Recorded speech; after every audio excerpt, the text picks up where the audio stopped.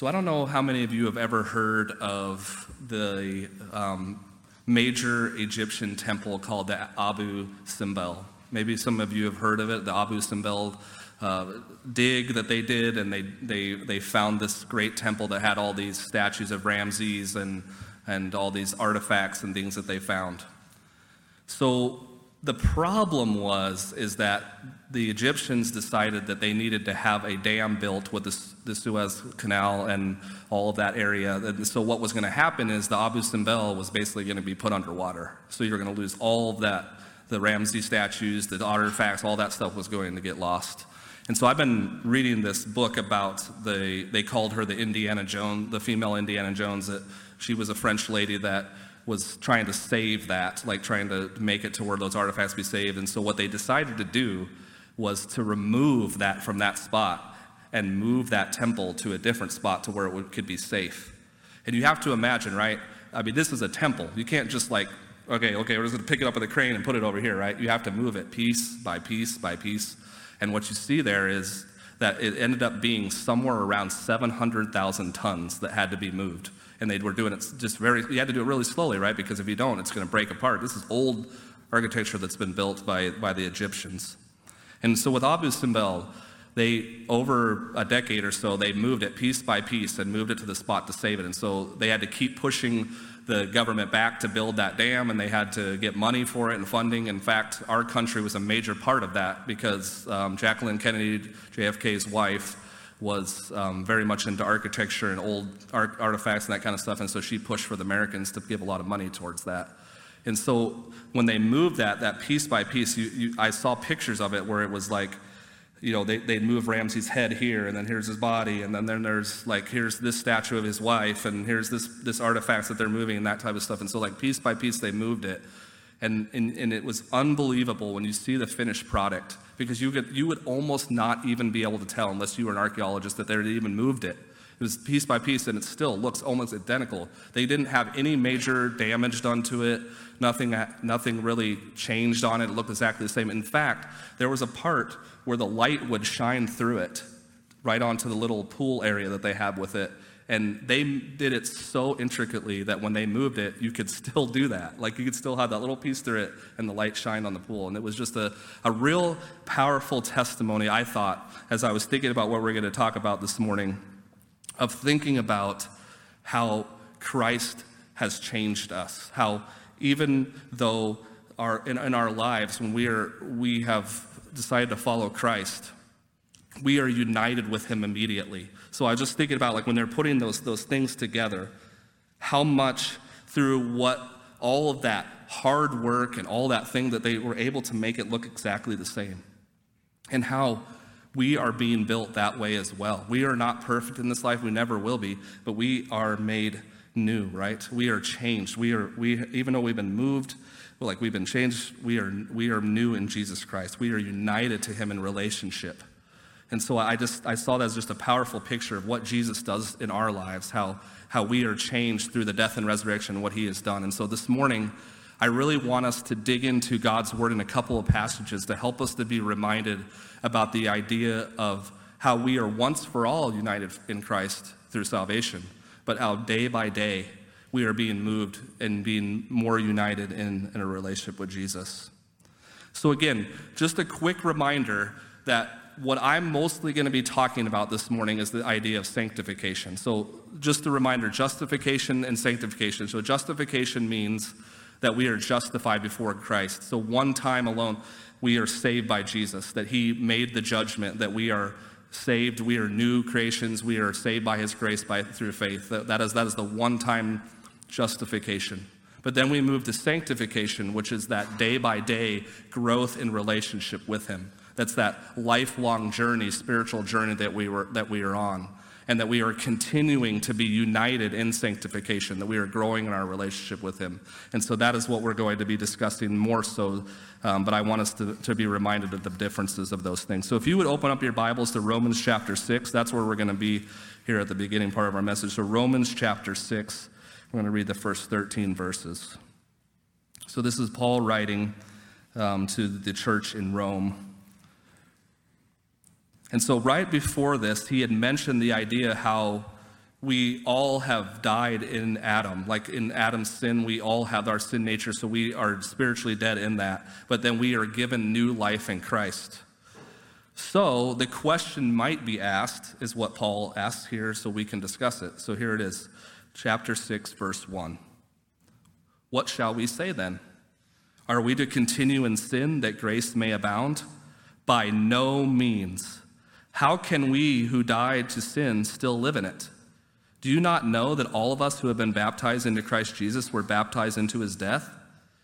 We were buried, therefore, with him by baptism into death, in order that, just as Christ was raised from the dead by the glory of the Father, we too might walk in newness of life. For if we have been united with him in a death like his, we shall certainly be united with him in a resurrection like his. We know that our old self was crucified with him in order that the body of sin might be brought to nothing, so that we would no longer be enslaved to sin. For one who has died has been set free from sin. Now, if we have died with Christ, we believe also that we will live with him. We know that Christ, being raised from the dead, will never die again. Death no longer has dominion over him. For the death he died to sin, once for all, but the life he lives to God. So you also must consider yourselves dead to sin and alive to God in Christ Jesus. Let not sin, therefore, reign in your mortal body, to make you obey its passions. Do not present your members to sin as instruments for unrighteousness, but present yourselves to God as those who have been brought from death to life, and your members to God as instruments for righteousness. For sin will have no dominion over you, since you are not under the law, but under grace. So again, big question, right? You've been brought from death to life. So does that mean that I should continue to sin so that grace can just be, so God's glory, so grace could just abound all the more? And let me tell you, he gives about the most strong answer of no that you could give in Scripture, right? He's very strongly saying, by no means. In the Greek text, that would be the most, like, exclamation point, exclamation point, exclamation point. No, you cannot live like that. And why is that? He asks some questions to help us understand that. Do you not know that all of us who have been baptized into Christ Jesus were baptized into his death? How can we even before that, how can we who died to sin still live in it, right? We have been buried, therefore, with him by baptism into death, in order that, just as Christ was raised from the dead by the glory of the Father, we too might walk in newness of life. He addresses this question by telling us, absolutely not. We will not continue to live in sin because we are followers of Christ. We have been changed. We have been moved from death to life. Now, that doesn't mean the sin nature is not still there, right? It is still there. But we have been moved from death to life. The Holy Spirit lives inside of us. We are new creations. So we are called to live a different life. We no longer live the old life. We live the new life now. And part of that living the new life means that when we still sin, what do? We confess and we repent to others. We confess and repent to the Lord. And we move to change. We are changing. We're not continually to stay the way we have been. We are new.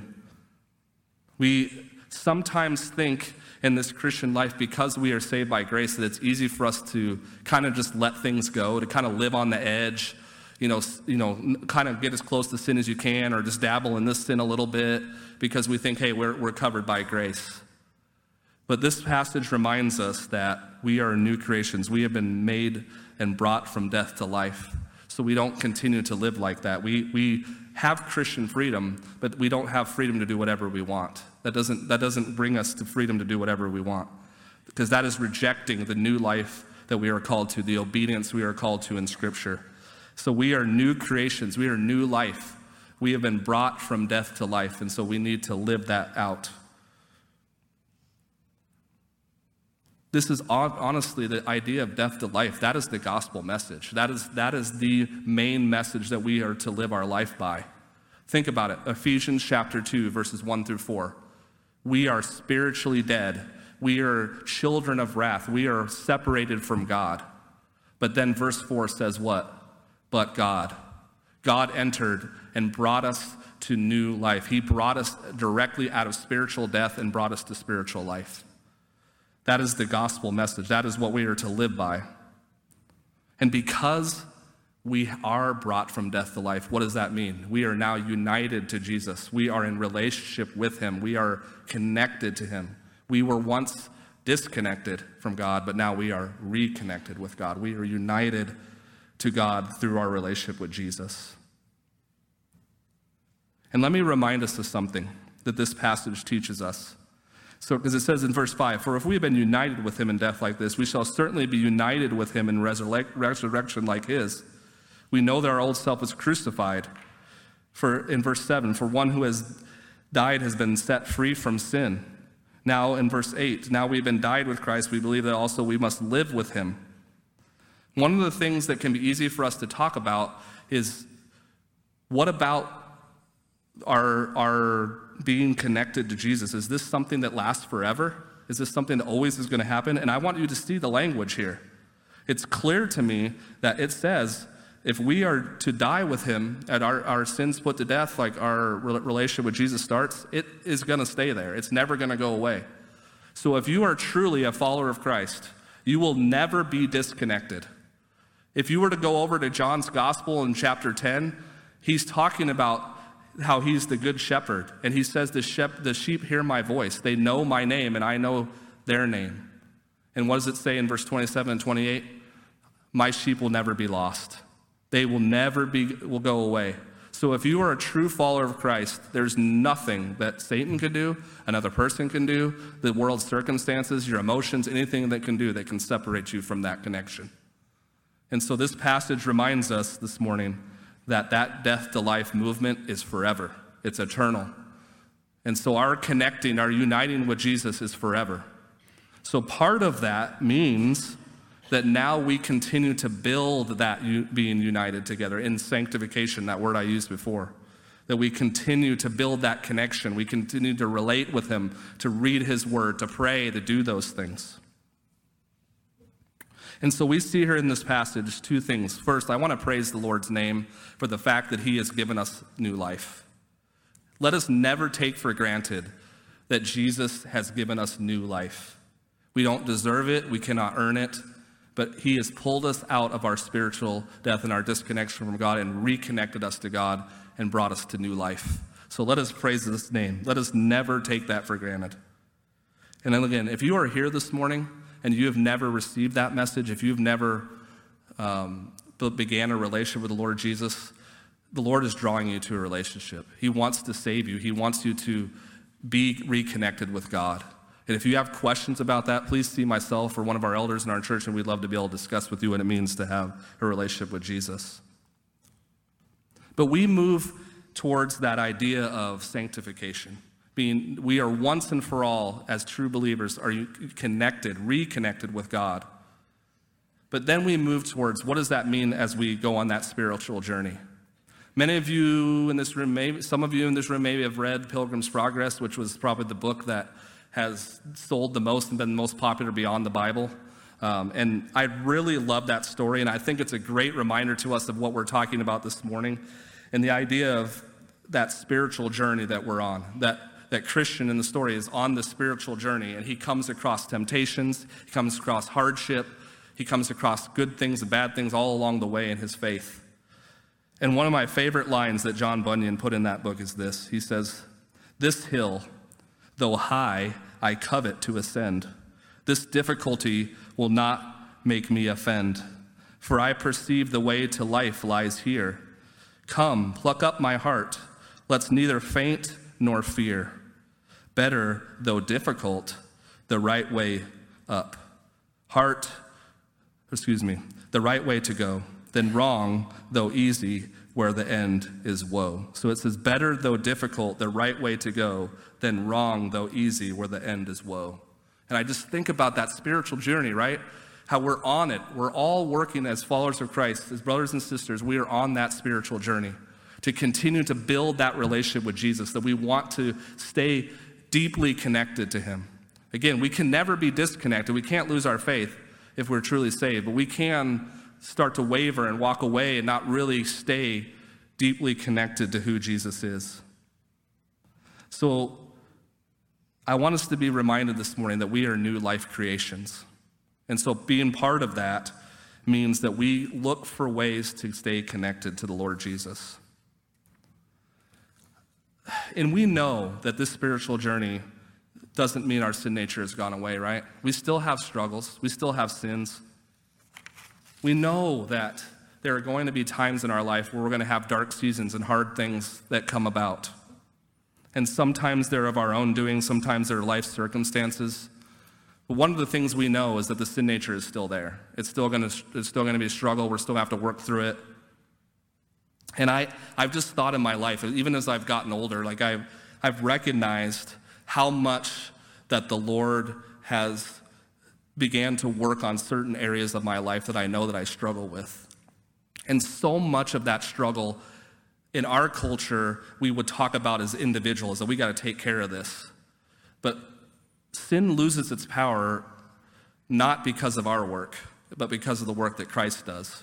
And also, sin loses its power when we are working together to help each other get to a point where we can fight the sin in our lives. There's so many people in my life, there's people in this room that hold me accountable, that help me to grow in my relationship with Christ and would call me out if I'm living in sin. You know, I have friends that are pastors. I mean, Eric Johnson is my friend from Minonk. He's preaching at Crosspoint this morning at the same time I am. He holds me accountable. I have my friend Darren that lives in Orlando that's my accountability partner. We talk on the phone every week, talking about all kinds of different gamut areas of really encouraging each other. One of the things that we must learn, that our idea of fighting sin in this culture often is individual, but it needs to be corporate. We need to work together to help each other to grow in the faith.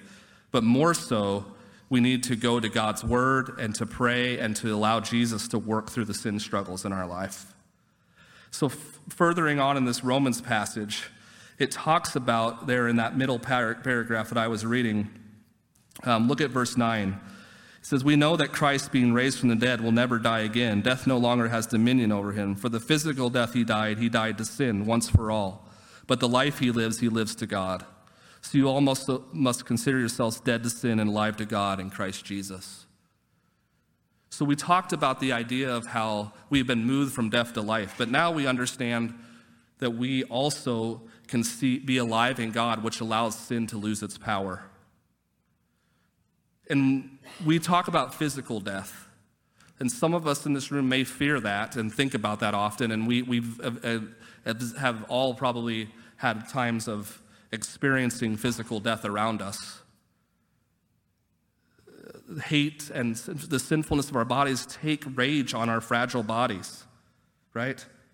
But as Christians, we don't fear that. We don't fear physical death. Of course, it's hard and it's difficult when we face it in our families and with other people, but we don't fear physical death because we know there's something beyond this. We know there's something that's much better beyond this, and that's the opportunity to one day be in Christ's presence, to live forever with him and to worship him and serve him. We have that opportunity. So while we're still yet here on this earth, we are to continue to put to death our old self, our physical self, our sinful nature that we have. We continue day by day to confess and repent to others and to Jesus. We look to not put ourselves in positions to where we can give in to those sins, because that's a big thing. Often we don't take the steps to take ourselves out of those situations where we would give in to those sinful things. And often we need those other people in our lives to help us to do that, to stay out of those situations. People should know in your life what you struggle with. Maybe it's your spouse, but maybe it's another friend or other people that can help to hold you accountable so you can continue to put to death.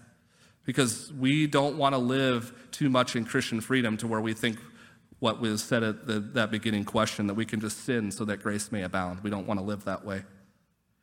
But also we understand the idea that spiritual death has no reign on us either. There's no reign of spiritual death on us if we have a relationship with Jesus. It said right there at the end what I just said. So you must consider yourselves dead to sin and alive to God in Christ Jesus. We are now alive. So I don't know what it is this morning that you might be struggling with, what sin struggle that you might have, the thing that's causing you trouble, that's causing you to not stay as connected to Jesus as you should. What are those things that you're struggling with? I want to remind you this morning that you don't have to be enslaved to those things as a follower of Christ. Because of what Christ has done to you, he's made you alive in God. He's reconnected you to him. So you don't have to give in to those things anymore. No matter how hard it is or what it may be going through, you may just be defeated this morning with those sin struggles that you have. Don't be defeated. Keep fighting. Keep talking to other people about it. Keep confessing those things and keep working towards making Jesus more connected in your life by fighting off that sin nature that you have. What comfort and security we have in the fact that there is grace, that we can be forgiven, that we can work through those sins. But part of that is that we must fight off those things, to fight off the flesh in the power of the Holy Spirit that lives inside of us. So I encourage you this morning to not be worried about physical death, but especially don't be worried about spiritual death. Because if you have a relationship with Jesus, you don't have to worry about that. You have been reconnected with God. No matter what life circumstance comes, what's going on in your life, you've been given grace, and you are saved, and you don't have to worry. The Lord Jesus died for the purpose of defeating sin and spiritual death on our behalf. Jesus was in our place. He took that on himself. So we can trust in the fact that he will guide us, he will lead us, he will help us to fight whatever sin struggle that you might have. So let me encourage you this morning, whatever you're struggling with, talk to the Lord about it, talk to other people about it. Don't isolate yourself, don't keep it away from other people. And let us, church body, let us be transparent. Let us be open with one another when we have struggles. Let's not be afraid to share with each other. What do we have to fear? We are people of grace. We have been given grace, and we are to give grace. So let us live together as a church body and look to help each other. In verse 12 through 14, it talks about the idea of being instruments for God's glory. Let not sin, therefore, reign in your mortal body to make you obey its passions. Do not present your members to sin as instruments for unrighteousness, but present yourselves to God as those who have been brought from death to life, as we've talked about. Your members to God as instruments for righteousness. For sin will have no dominion over you, since you are not under the law, but under grace. Because we've been brought from death to life, we are now instruments for righteousness. We are no longer instruments for unrighteousness. And in fact, if you go down a little bit further in that passage, we won't talk about it this morning, but it talks about how we are called to no longer be slaves to sin, but slaves to righteousness. He uses big, strong words, the word doulos, which is the idea of servant or slave, that we are no longer enslaved to sin, but we are connected to God through Christ Jesus, and we are alive in God, so now we can fight off that sin. We can work towards a deeper connection with the Lord. We are now instruments. We are to bring glory to God in all the things that we do. So one of the things that I mentioned in Sunday school class this morning is about the gospel and how the gospel speaks to every aspect of our life. We can't have pockets or compartments of our life where the gospel doesn't matter in those things. The gospel matters in every aspect of our lives. So whether it's your job, your home life, your sexual life, your friends, whatever it might be, all of that is gospel-centered. Everything that we do is centered on being alive in God, being moved from death to life, and having that relationship with Jesus. And so we are called to be instruments. We are to present ourselves as those that have been brought from death to life. We are not called to live in the sinful flesh anymore. We are called to live day-to-day lives that make the most glory shown to who Jesus is. That is what we are called to do. The world we live in today is talking about being made alive. Would be, if you had that conversation, it would be all about impulses and emotions and doing what we see as best. What we see as best. The problem is that the sin nature still lives inside of us. Our hearts are still dark. And that path will always lead to destruction and obeying the passions of our flesh, the old self instead of the new self. So it is so important for each and every one of us to stay connected to the Lord Jesus. That we keep our lives centered on the gospel and having a purpose that's bringing glory to God. We are the most alive in this life when we choose to fight temptation, when we choose to connect with God daily, when we choose to witness to others, when we relate well to Jesus, and we fight off our sin nature. That is when we are the most alive as Christians. Let me give you some specific examples of how you can live in this new life, this new creation life, and to bring glory to God. One of those is regular spiritual growth, intentional spiritual growth, that you must be intentional about growing spiritually. So that means that you need to spend daily time reading God's word. You need to spend daily time talking and relating to God through prayer, whether it's praying in an intercessory way for others or praying for things in your own life and just praising and worshiping him. We just need to spend that regular time making it a priority. And that includes parents with your children, that you need to make sure that you are regularly talking about the things of the Lord. Make sure that you're speaking truths into their lives so they can stay connected to God and understand who he is. And we pray that your children will all decide to follow Christ in their lives as well.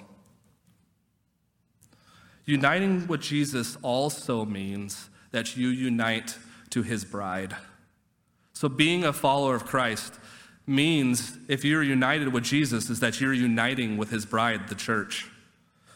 And so that means we need to commit to regularly being together with one another, that we are looking always to be together, meeting together, worshiping together, serving together. We need to commit as the local church to engage when we're here, to be transparent with one another when we're struggling and sinning, and also being willing to worship and serve with one another. Using all of your spiritual gifts. Everybody that's a Christian here has spiritual gifts, different ways that the Lord has gifted you to be able to lead and help and serve in our church. So we are to work together as the body of Christ. Because we are united with Jesus, we are united as the church. As I prayed earlier, that we are a witness to this world around us, that we are a witness to the community where the Lord has placed us because we are unified as brothers and sisters. We need to work on showing grace to one another to the point of where we feel open to being able to be united as the body of Christ. And so I encourage us to continue to do those things. But it takes being intentional.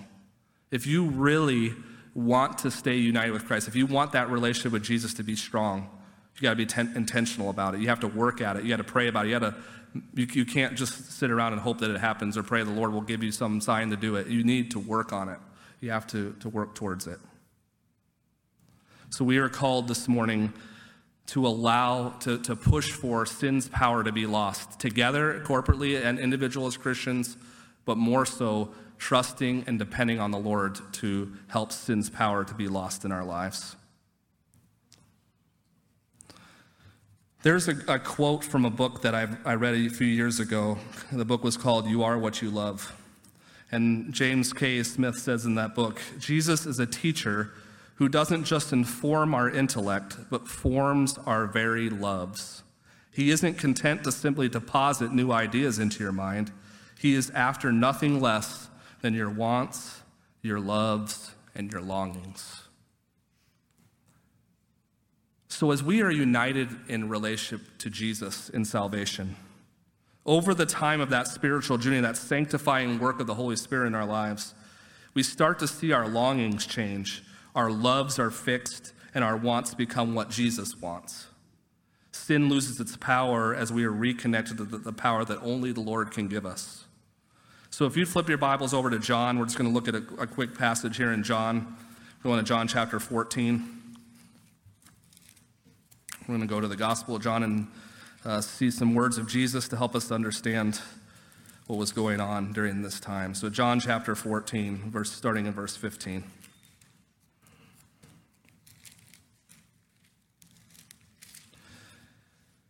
So this is what John writes in his gospel, John 14, starting in verse 15. If you love me, you will keep my commandments. And I will ask the Father, and he will give you another helper to be with you forever. Even the Spirit of truth, whom the Lord cannot receive, because it neither sees him nor knows him. You must know him, for he dwells with you and will be in you. I will not leave you as orphans. I will come to you. Yet a little while, and the world will see you no more. But you will see me. Because I live, you also will live.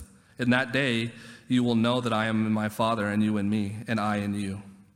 Whoever has my commandments and keeps them, it is who loves me. And he who loves me will be loved by my Father, and I will love him and manifest myself to him. Judas, not Iscariot, said to him, Lord, how is it that you will manifest yourself to us and not to the world? Jesus answered him, if anyone loves me, he will keep my word, and my Father will love him, and we will come to him and make our home with him. Whoever does not love me does not keep my words, and the word that you hear is not mine, but the Father's who sent me. So you see in this passage that the disciples are starting to understand that Jesus is going away. They know he's going to be gone. He's telling them that he's going to leave. And you have to imagine the disciples are going, what in the world are we going to do? We've had this relationship with him. He's taught us. He's done all this stuff for us. He's so powerful with all his witness to the world and also all of his healings and other things. Like, what are we going to do now that he is leaving? But Jesus reassures them that, one, he's not leaving them forever, and secondly, that he's going to provide something to guide them. Because let's be reminded, we all need help. We all need help on the spiritual journey. If we are going to continue to unite well with Jesus, we need help. So one of the things it talks about here is if we want to be able to stay connected to God, we need to know his word and obey his commandments. We will not be able to have that deeper relationship with Jesus if we're not reading his word regularly, where he has revealed himself to us, and that we will want to obey those things. We don't just read them, right? We meditate on them, we trust in them, and we believe in them, and we follow those commandments. And so part of that help that we need is right here, what we're reading, what we're studying, what we're listening to this morning, which is God's word. So we need that to obey his commandments. And so the third member of the Trinity is what enters here, is what Jesus is offering, which is the Holy Spirit. So the Holy Spirit uses his word to speak to us, but the Holy Spirit, not just in his word, but you know where the Holy Spirit is? Right in here. The Holy Spirit lives inside. And so the helper that we need is the third member of the Trinity, the Holy Spirit. He offers us the help. He keeps us connected in that relationship with God through prayers, through conviction, through encouragement, through understanding his word. The Holy Spirit is with us. And so the Holy Spirit guides every aspect of our life, allowing us, if we allow him to, we can rely on him and trust him to guide us in the way that we need to go. And there are also going to be times in this life where we feel isolated, discouraged on the spiritual journey. If you read Pilgrim's Progress, Christian often felt that way. Jesus, again, with a strong promise, reminds us that we are not to be left, right? He says that in verse 18. I will not leave you as orphans. I will come to you. Yet in a little while, and the world will see me no more. But you will see me, because I live, you will also live. That death to life idea. And then it says, in that day you will know that I am in my Father, and you in me, and I in you. See how that's that connection, that relationship, right? That we are connected to him. We don't have to worry. And the disciples at that time did not need to worry that he was going to be leaving, because he was still there through his word, through the Holy Spirit. We did not have to worry about that. So Jesus offers us that strong promise. Because we've been brought from death to life, we are connected to Jesus through his death and resurrection, which allows us to be motivated to continue to reconnect, to connect with him. We are already connected. We stay there. We stay united. We keep working towards that. So Judas asked that question. You might wonder about that question that Judas, not Iscariot, said to him, Lord, how is it that you will manifest yourself to us and not to the world, right? Because it's kind of weird, because he's like, I'm going to say it to you guys, but I'm not going to say it to the rest of the world, just my followers. So Judas is like, how are you going to do that? So what is his response to that question? He says, Jesus answered, if anyone loves me, he will keep my word. Again, it's the idea of understanding God's word and following it and being obedient. And my Father will love him, and he will come to him and make our home with him.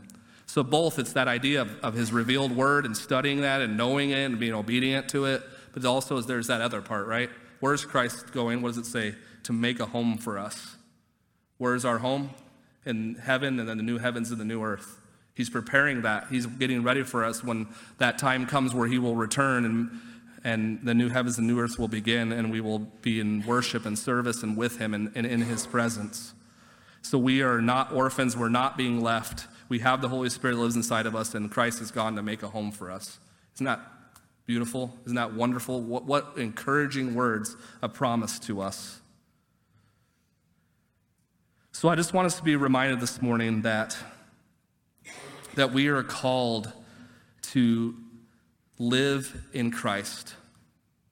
We have been united in a relationship with him through his justification, through his salvation, through death and resurrection. We've been brought from death to life. But we are called this morning to live in him daily. It's a daily walk. It's a spiritual journey that we're on. We're going to fall, we're going to fail, but we go back to him. We keep going back to his word. We keep going back to prayer. We keep going back to confession and repentance as we keep building that relationship with the Lord. In today's message, sometimes it might feel like it's an American way of pull up your bootstraps and get yourself united with Christ. But I want you to be reminded, if we try to do this spiritual journey on our own, we will fail. We need other Christians. We need the body of Christ. And we also need Jesus. We need a relationship with him. He's the one that's going to work in our lives. His Holy Spirit that lives inside of us is going to work in our lives. And I always think about the tension that Paul writes in Philippians 2:12 and 13. It says, "Work out your own salvation with fear and trembling, for it is God who works in you both to will and to work for his good pleasure." You hear that tension in there? Both things are happening. It says, work out your own salvation in fear and trembling, right? We're continuing to be united with Christ in our walk with him, our obedience, our understanding the revealed word. But it says there, for it is God who works in you both to will and to work for his good pleasure. So we are united to Christ through his work that he's doing in the Holy Spirit that's working in our lives, but we are also called to work. We're called to be obedient. We're called to study his word. We're called to live that out. That is what we are called to do. We are united to Christ forever in a relationship because of Jesus' work in our place. We continue to unite daily through the work of Jesus, through the Holy Spirit, working out our salvation with true fear of God. This is a real struggle, and I think we all know that. It's just a real struggle. So I don't know where you're at with your relationship with the Lord this morning, but I want you to be reminded that you have the grace and forgiveness that only Christ can offer you. So if you're struggling deeply in sin, make it known to the Lord. Receive his forgiveness and go to other people and allow them to help you with that. If you're struggling this morning with trusting that you really believe that the Lord wants that kind of relationship with you, be reminded that he does. He wants to be in relationship with you. He wants to relate to you and spend time with you and to forgive you and to help you along this spiritual journey. So brother and sister in Christ, remember you are free and nothing can take that away. Brother and sister in Christ, remember this morning the power of the Holy Spirit. We are called to continue to unite with Jesus through relationship and obedience through God's word. Take this message to heart this morning and go forward and live for the Lord Jesus Christ. Would you pray with me?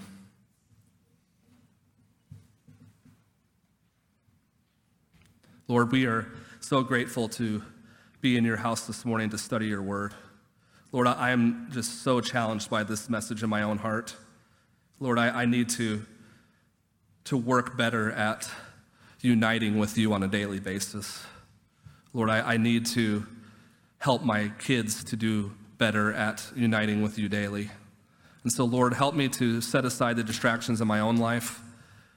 Allow me to be open and transparent with people in this room as my church family about the things I'm struggling with and need work on. Because, Lord, we are on this journey together. So, Lord, I just pray that you will continue to strengthen each person in this room. I pray that they have been challenged and encouraged this morning to continue that work, that spiritual journey of being united to you every day. Lord, I pray that you will help.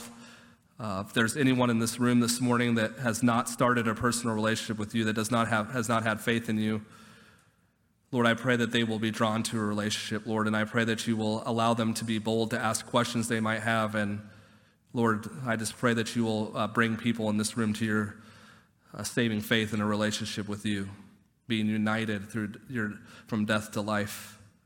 Lord, and we thank you that you have given us that opportunity to be moved from spiritual death to spiritual life, and someday even the idea of physical death to physical life, where we are reunited in the new heavens and earth. Like, what, Lord, I just look so forward to that day when I get to be in your presence, Lord. There's nothing more. I want to live many more years in this life with my family and my church family, but Lord, I want to be someday. I look so forward to the day where I get to serve you, worship you with my fellow brothers and sisters in Christ forever, in eternity. So Lord, thank you for that opportunity that I would not have been able to have on any other way. And so Lord, I just pray that you will help each person in this room to strive in their lives to love you more, to worship you more, and do it in the power of you, not in our own power. Lord, thank you so much for what you've challenged and encouraged us with this morning. And as we go to sing more songs of worship, of response, I pray we do it in a way that brings glory to you. We pray this in your great and gracious name. Amen.